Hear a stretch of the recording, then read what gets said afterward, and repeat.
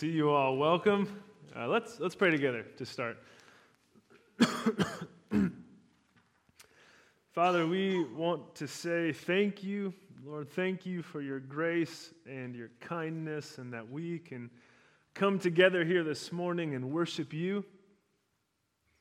God, we recognize that this time, this day is a gift, and so we humbly pray that you would take this service and use it, Lord. Would you teach us and shape us and grow us to become the men and women that you desire us to be? And Lord, also this morning we think of the tragedy in Pittsburgh that took place yesterday, Lord, and our hearts are heavy as we think of the violence and the death and the loss that happened there. Lord, we pray for your comfort and your peace to be with the families and the community, Lord, that lost loved ones, that's been terrorized by violence, Lord. And we just pray for your healing hand, for your peace, Lord, for your kingdom to come in our nation, Lord, and in our world. We so desperately need you. So, Lord, we give you this time in Jesus' name. Amen. All right, well, go ahead and open up. Go ahead and open up your Bible to Mark chapter 14. That's where we're going to be together this morning. If you're new to FBC, we take a little bit of Scripture each week and walk through it. So we usually pick a book of the Bible and just march on through. And so we've been in the book of Mark for some time now. We find ourselves in chapter 14. So would you join me there? If you have a Bible, great. If you don't have a Bible, we're not going to have the words on the screen, and so there should be some Bibles on the seats in front of you, or if you brought a phone and you have the Bible app, that would be a great way to follow along as well. And actually, if you have a phone and you don't have the Bible app, it'd be a great time to download it. If you go to the App Store and just search for Bible, it'll probably be the first one that pops up. It's this little brown icon. It says Bible, and it's a phenomenal app to have on your phone. So if you don't have that, now would be a good time to do that. Sometimes we can be so familiar with something that we stop looking closely at it. We're so familiar with it that we fail to see all that is there, and we miss some of the significance of what we're looking at. For example, think of a penny, the coin, right? A penny. We've all seen pennies countless times in our lives, less so today because of credit cards and online shopping. We don't always have pennies in our hands, but in your lifetime, you've seen a penny a number of times. It's something that's familiar to you, right? But think about it. You might know whose face is on the penny, but do you know which direction he's facing on the coin? See? Which way? Don't answer now. Just think about it. No cheating. No Google searching for pennies or pulling them out of your pockets. On the front, it says, "In God we trust," but also off to the one side, there's another word that's listed there on the coin. Do you know what word that is? On the back, there's actually a Latin phrase across the top. Do you know what Latin phrase is there? There's a building pictured on the back of the coin. Do you know what building it is? Now, if you knew the answers to all those questions, then you've ruined my illustration. But I'm going to assume that, like me, most of you were like, I guess I don't really know for sure. Right? We've seen this coin. We're familiar with it. It's a penny. But we don't always look closer at the details. And so there's big pieces that we actually kind of miss. Now, this week's passage in the Gospel of Mark is actually somewhat like that for many of us. The text we're going to look at is the famous Last Supper. It's Jesus' last meal with his disciples, where he takes the bread and he takes the cup and he speaks of his coming death. And we remember these events all the time as a church when we celebrate communion, and yet I think there are details and depths of meaning in this passage that we sometimes fail to miss, because it's just like, that's the Last Supper. My body for you, my blood shed for you. And we kind of breeze past it. And so it's my hope that we'd be able to look closely at this text together with fresh eyes. And for some of you this morning, maybe this is all new to you, and so it's easy because it will be a fresh look for you because you haven't ever really jumped into it. But for a lot of us, it'll be an exercise in trying to look closer at something that's familiar. So with that being said, let's take a look at the text. We're starting in verse 12 today, all right? It says this: On the first day of the festival of unleavened bread, when it was customary to sacrifice the Passover lamb, Jesus' disciples asked him, "Where do you want us to go and make preparations for you to eat the Passover?" Now, you can tell from the details as we're getting started in verse 12 that this was a special time of year. The events that we read about actually took place in the springtime with the festival of unleavened bread and the Passover, which at this time were actually kind of celebrated together, lumped as one celebration where the people of God would come together and they would look back to the Exodus story, the events we read about in the book of Exodus with Moses and Pharaoh and let my people go and the plagues, and they cross the Red Sea and the people of God are rescued from slavery in Egypt. It's this event that the people of God would come together to celebrate how God rescued them. And so pilgrims would flock to Jerusalem. Again, the population of the city would swell to nearly 5 times its normal size as people came to remember what God had done in their history. And for many Jews, this meal, the Passover meal that they would celebrate, was their favorite meal of the entire year. Much like for us, we come together and we look forward to the Thanksgiving meal. And the best part of that meal, the stuffing, come on, the stovetop red box stuffing is the best part of that meal, if you were wondering. Or we look forward to, maybe it's Christmas dinner for you, or Christmas Eve dinner in your family. It's some holiday where families come together and they celebrate and they eat good food. Much like that, the Passover was celebrated. And it was primarily done as a family unit where it would be a chance for the parents to remind the children of their faith, to remind their children of the events of that first Passover and who their God was. And so as they're preparing for this, in verse 12, the disciples naturally ask Jesus, hey, where should we prepare the meal? I mean, where are we going to celebrate this? Who's hosting Thanksgiving this year? Sort of thing. Verse 13. So he sent 2 of his disciples, telling them, "Go into the city, and a man carrying a jar of water will meet you. Follow him. Say to the owner of the house, he enters. The teacher asks, 'Where is my guest room where I may eat the Passover with my disciples?' He will show you a large room upstairs, furnished and ready. Make preparations for us there." And so, verse 16, the disciples left. They went into the city, and they found things just as Jesus had told them. And so they prepared the Passover. Interesting, right? Jesus says, hey, go on ahead. You're going to see this guy, and he's carrying a water jar. Now, back then, women would typically be the ones who would carry a water jar, and so a man carrying one would stand out a little bit and possibly make him easier to identify. And Jesus says, I want you to follow him. And it's not really clear if this is like, hey, he's going to talk with you and then he's going to lead you to his house, or if you're going to have to like Jack Bauer, follow him sneakily and just watch him. It doesn't really clarify that, but you'll see him enter a house and talk to the owner of that house. And that owner will show you a large room upstairs, and that's where I want you to prepare the Passover meal. And so verse 16, the disciples go and they find everything just as Jesus said it would be, and they prepared the meal, which would include going to the temple, sacrificing the lamb, preparing the lamb, roasting it, preparing the room and the furniture, and side dishes that would go along with the Passover meal. Now, it might be easy for us to move quickly beyond these details here and think, oh, it's kind of odd that this is all included. Not sure what to make of these events. You know, you're going to go find the room and the guy with the jar of water and follow him and make the preparations there. But it's my hope that these details would actually be encouraging for us. They'd actually encourage us because we see that Jesus is in control. That Jesus knows what is ahead. He's not caught off guard by the events that are unfolding.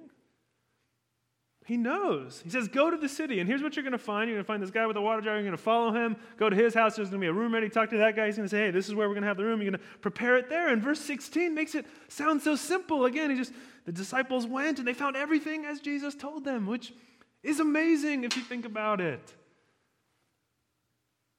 Reminds us, all these events, yes, here, but also this last week of Jesus' life, including his coming death, these are not just happening by chance.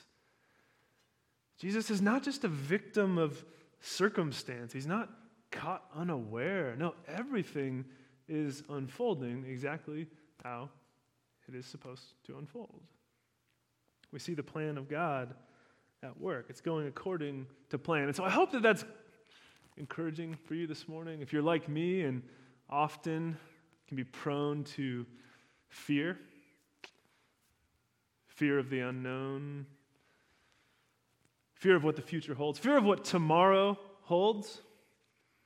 There's so many things that are unknown for us, but we see in this text that Jesus knows. The events of tomorrow in your life or in the world are not going to catch Jesus off guard. You ever been in a situation where you're a little stressed and kind of freaking out, but you're with someone who's just like totally calm? They're like, hey, no, don't worry about it. They know what's coming. And it kind of puts you at ease because you're like, I don't know what's going on, but they do, so I guess things will be okay. It's kind of like that. We see Jesus in control, knowing what's ahead, cool, calm, collected. We're like, all right, that can put us at ease about what our tomorrow holds. And so the disciples prepare this meal. In verse 17, when evening came, Jesus arrived with the 12. And while they were reclining at the table eating, he said, truly I tell you, one of you will betray me, one who is eating with me. And they were saddened, and one by one they said to him, surely you don't mean me. It's one of the 12, he replied, one who dips bread into the bowl with me. The Son of Man will go just as it is written about him, but woe to that man who betrays the Son of Man. It would be better for him if he had not been born.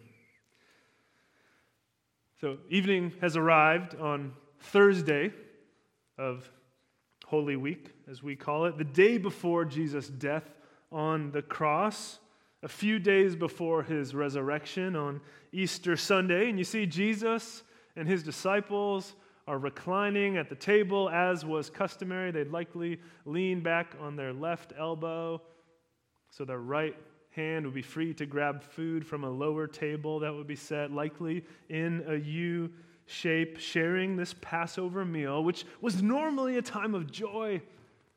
Like we've said, it's celebration, and yet there's this tension in the room as Jesus drops this bombshell in verse 18. One of you will betray me. And we just read last week in verses 10 and 11, if you were with us, Judas, we saw Judas agreeing to betray Jesus. And so we know that Judas is the one, but the rest of the disciples don't. They don't know. Verse 19, they're sad. They're saying, surely not I, Lord. It's not going to be me, is it? And Jesus says, it'll be one of you, one of the 12. And he says, one who dips bread into the bowl with me. Now, when I first read this passage, I thought that what was going on there was Jesus identifying who was going to betray him, like the one who dips bread in the bowl with me. And right as he said that, someone would be dipping bread in the bowl and be like, oh man, dang it, it was me. But that's not really what's going on here. Because over the course of the meal, they all would have dipped bread into this bowl of herbs that was part of the meal. And so he's not identifying any one person, but it really could have been any of them at that point, someone eating with Jesus. Now, today when we share a meal with people, it expresses friendship and hospitality and a kind of intimacy there, but in the ancient world, it was much, much greater, much more significant. Or fellowship around the table created a bond of friendship and loyalty and intimacy. And so for someone to be sharing this table fellowship with Jesus and still betray him would have been shameful. It would have horrified a first century reader to read this line, turning on someone with whom you shared such a bond. And so Jesus is no stranger to rejection and betrayal. But verse 21, he says, "Woe to the man who will betray the Son of Man. It would be better for him if he had not been born." This is a common idiom, a lament, speaking of the judgment and the consequences that would await this person betraying Jesus. So I want to just highlight this piece here, because sometimes we picture the Last Supper, I know I do at times, as like this really tender, sweet moment, like Jesus' last meal with his best friends. And they're sitting around the table, just chumming it up, sharing stories, laughing together. Remember that time Peter got us lost on the way to Nazareth, and wasn't that so silly? Remember the time, and they're just all having a great time. But if you look at the text, it's actually kind of a tense evening. I mean, Jesus said, one of you is going to betray me, one of the 12, and all the disciples are saddened, and they're like, oh my goodness, I hope it's not me. Jesus, it's not me, is it? What's going on? There's this air of anxiety in the room. But again, Jesus is showing us he knows what's ahead. He knows the betrayal is coming. And so he continues in verse 22, it's probably the most familiar part of the passage for many of us. It says, while they were eating this meal, Jesus took bread, and when he had given thanks, he broke it and gave it to his disciples, saying, "Take it, this is my body." And then he took a cup, and when he had given thanks, he gave it to them, and they all drank from it. "This is my blood of the covenant, which is poured out for many," he said to them. And so again, in order to understand the meaning of Jesus' words here, we have to understand a bit of the context, the backdrop for his comments, right? This is the meal of Passover. Him and his disciples are celebrating Passover together, which was this time every year where Jews looked back to how God rescued them, delivered them, saved them out of slavery in Egypt. In fact, if we look back to those events in Exodus chapter 12, you don't have to turn there now, but these are the words of the first Passover. I just want you to hear them from Exodus chapter 12, verse 7. It says, then they, after slaughtering the lamb, then they are to take some of the blood and put it on the sides and the tops of the door frames of the houses where they eat the lambs. That same night they are to eat the meat roasted over the fire, along with bitter herbs and bread made without yeast. Again, those elements likely were included at Jesus' Last Supper with his disciples. And then verse 12, on that same night, I will pass through Egypt and strike down every firstborn of both people and animals. And I will bring judgment on all the gods of Egypt. I am the Lord. The blood will be a sign for you on the houses where you are. And when I see the blood, I will pass over you. No destructive plague will touch you when I strike Egypt. This is a day you are to commemorate. For the generations to come, you shall celebrate it as a festival to the Lord, a lasting ordinance. Okay, and so it says this meal, these events are to be remembered, are to be celebrated for generations to come. How God rescued his people while judgment fell on the Egyptians. The blood of a lamb on the doorposts of the homes of the Jews protected them, and God would pass over them, it says. And so the elements of the meal, whether it be the lamb or the bread, the blood, would point them back to that first Passover. But so notice then what Jesus is doing. He's doing something new. He's taking those ancient symbols, those elements of the meal, reminding them of what God had done, this celebration that was ordained by God. Remember what has happened here for generations to come. He's taking all that and he's infusing it with new meaning. I mean, he's essentially adding to it, kind of changing the emphasis of that sacred meal. Verse 22, while they were eating, he took bread, and when he had given thanks, he broke it and gave it to his disciples, saying, "Take it, this is my body." So, as was customary, he would say a blessing over the bread, and he would break it and give it to his disciples, saying, "This is my body," indicating that what happened to the bread will happen to him. It'll be broken. His body will be beaten and pierced. And now the bread of the Passover meal no longer points back to the first Passover, right? Unleavened bread, because the people weren't able to even have time to add yeast to their bread because they had to leave Egypt so hastily. He's saying, no longer will the bread of the Passover meal point back to that first Passover. Now it points forward to my death on the cross. Verse 23, then he took a cup, and when he had given thanks, he gave it to them, and they all drank from it. "This is my blood, of the covenant, which is poured out for many," he said to them. So he takes the cup after supper. He gives thanks. They all drink of it, and he says, "This is my blood poured out for many." And so now, at the time of Passover, when they think of blood, it's no longer pointing back to the first Passover and the blood on the doorpost of the home, but now that element is to remind them of Jesus' blood shed on the cross, poured out for his people. And there he mentions it's the blood of the covenant. The covenant was an agreement, a thing that outlined the expectations of a relationship between two parties. It was sacred, and a covenant was ratified by the blood of an animal. And so Jesus is saying that this new covenant is ratified by his blood. His sacrifice sets the terms for this new relationship that we get to enjoy with God, not based on the law and the sacrifices of animals, but based on the work of Jesus Christ and our simple response in faith to him. And so this new covenant, this new way we get to relate with God is not based on what you have to go and do to earn it, but what God has done for you. But think about, again, in this room, what this would mean to those disciples. Again, it's easy for us to brush past it now, but I mean, who does Jesus think he is?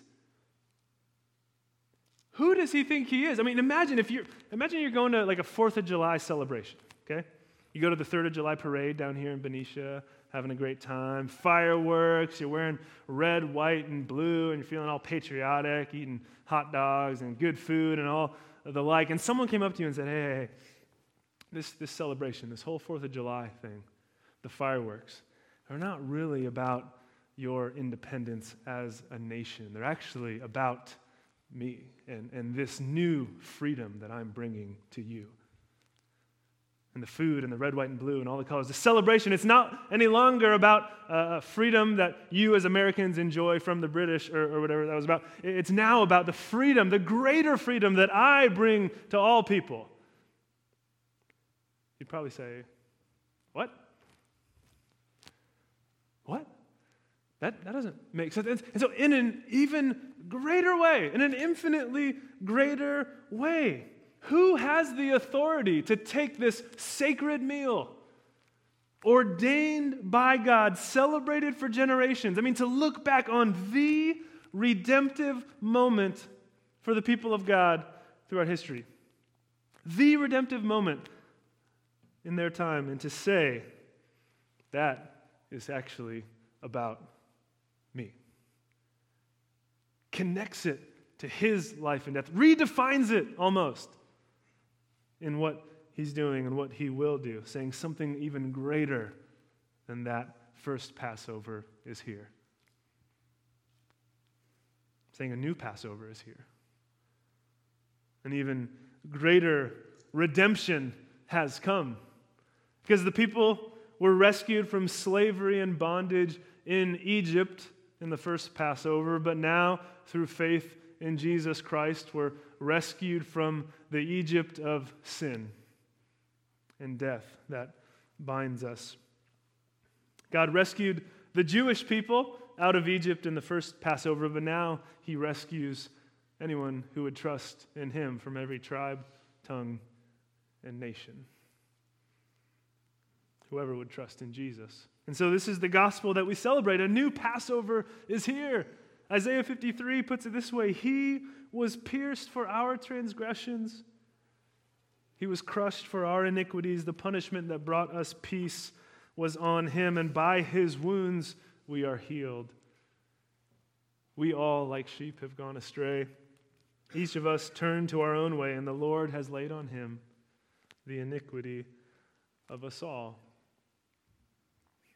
Isaiah 53 speaks to the human condition. We all have sinned. We all have gone astray, turned from God. But the Lord has placed on Jesus our sin.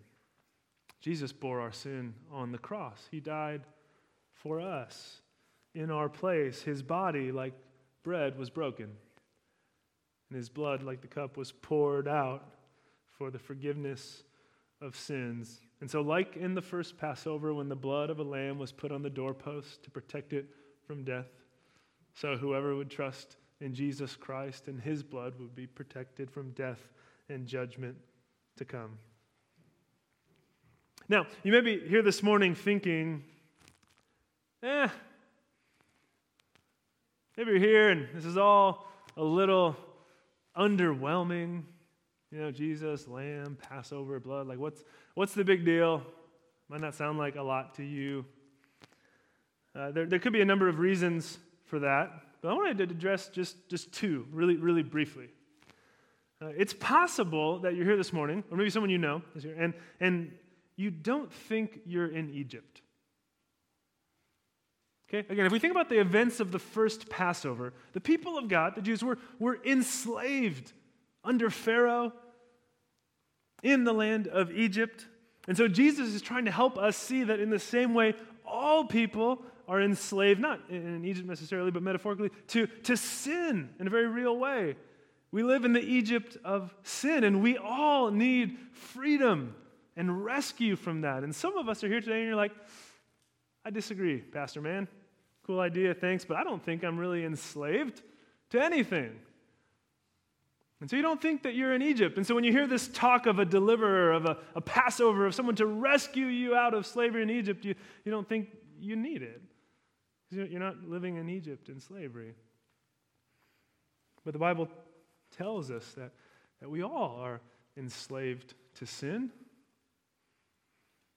If you take a look at your life, realize that you're not the person that you wish you were. You see these tendencies within your heart to do the things that you wish you wouldn't do, the failure to live out not just God's standards, but your own standards that you set. We even break our own standards. And so we see this perpetual state of destructive decisions and habits left to our own devices. We spiral downward into selfishness. And so Jesus alone can offer us freedom. Forgiveness of our sins, yes, but also new life, a new heart, power within us to change, to forgive, to love selflessly, to be the type of people that God calls us to be. We cannot do this in our own strength, but Jesus gives us resurrection life. Now, maybe you're here today and the whole Egypt thing isn't a concern for you, but you simply don't think judgment is coming. To be honest, maybe some of us feel that way, that God wouldn't do that there's not going to be really any serious consequences at the end of my life or my choices or anything like that. And so just think about looking back to the first Passover. What if the people of Israel heard the message about the plagues coming, the last plague and death coming to the firstborn in their household, and they said, nah, God wouldn't really do that. Blood on a doorpost, do we really need that? That's kind of silly, right? We don't need to go there. God, we got nothing to worry about. What would have happened? Judgment still would have come to that household. Death would have come to that household. And so in the same way, sometimes today, again, we think that consequences of sin are not real, or that God is just going to kind of wink at sin and kind of pushes it under the rug, and we're going to stand before him one day, and he'll be like, hey, we're cool. You're good. Don't worry about it. But the Bible tells us of a God that, yes, is loving and gracious and merciful, but also a God of justice. A God who holds people accountable for their sins. A God that will one day rid the world of evil. The problem is, if we are sinful, and a part of the problem in the world, then if God gets rid of evil in the world, then that entails he would get rid of us unless we're forgiven, transformed by the work of Jesus Christ. So judgment will come. We all will stand before God one day and give an account of our lives. And for the Christian, our hope is not that our good works will give us favor before God, but that the mercy and grace of God will be upon us because Jesus took the consequences of sin already for us, if our faith is in him. So if you're here this morning and you don't think you're in Egypt, or you don't think judgment's coming, I would just encourage you to look to the scriptures and see what they say. Don't take my word for it. Look to the book and see. So there in the upper room that night, Jesus tells his disciples and us the meaning of his coming death. And he not only points to his death, but he also points forward to establishing the kingdom once for all. In verse 25, he ends, "Truly I tell you, I will not drink again of the fruit of the vine until that day when I drink it new in the kingdom of God." So for us, the Last Supper is not just about the death of Jesus on the cross, but that his kingdom will come in full one day. And there we will eat and drink and feast with the King. And so, friends, now we have a chance to celebrate communion together.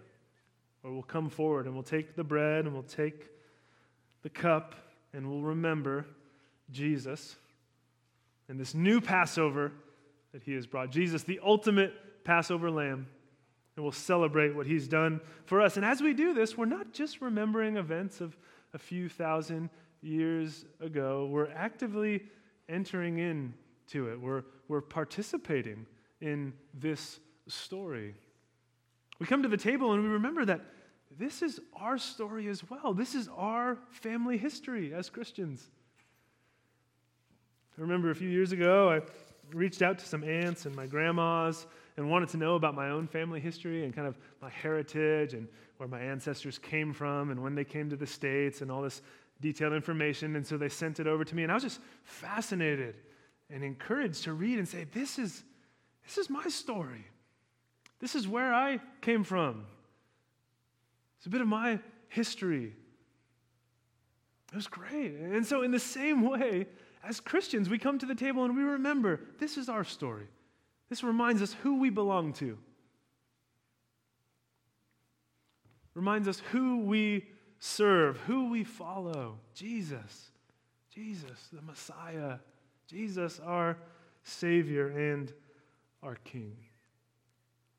And so we're going to come forward in just a minute and take the elements, again, the bread and the cup, which point to Jesus' body and his blood broken and shed for us, our Passover lamb who died in our place to give us redemption and forgiveness of sins.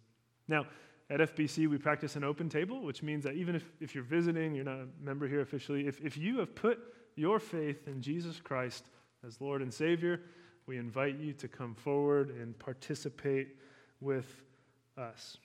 And if that's not you this morning, just encourage you to just remain seated where you are. Encourage you to reflect on the things that we've talked about this morning. Now, if you are here, though, and you want to trust in Christ, and you're not sure you've done so yet, some churches will ask you to pray a prayer and raise a hand. Some churches will ask you to walk the aisle during the service, and we'll kind of pray with you up front. And that's not typically the route that we go. Usually we'll just encourage you to respond where you are by praying and receiving Christ. But this morning, actually, communion provides us a good opportunity to respond. If you're here this morning and you haven't trusted in Jesus Christ as Lord and Savior before, then let today be the day that you give your life to Him.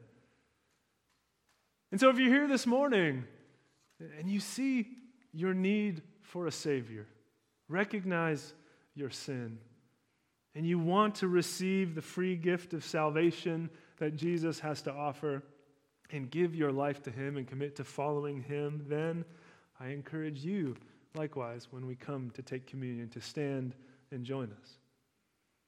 And I don't say that lightly. This is not a glib decision. This is serious. But if the Holy Spirit is at work in your heart and you say, I want to respond to this Jesus, then come celebrate with the people of God. Receive what Jesus has done for you. So I'm going to pray and then we can partake together. Well, God, we thank you for this day again. We thank you for your word. Jesus, we thank you for what you have done for us. This new Passover that you have brought. Freedom from sin, freedom from death, forgiveness of sins, a relationship with you, adoption into your family, all of these things because of what you've done. We, as your people, say thank you. We look to you as our Savior and Lord and King. And so as we take these elements, we remember you. We pray, Jesus, that you'd be honored here today. It's in your name we pray. Amen.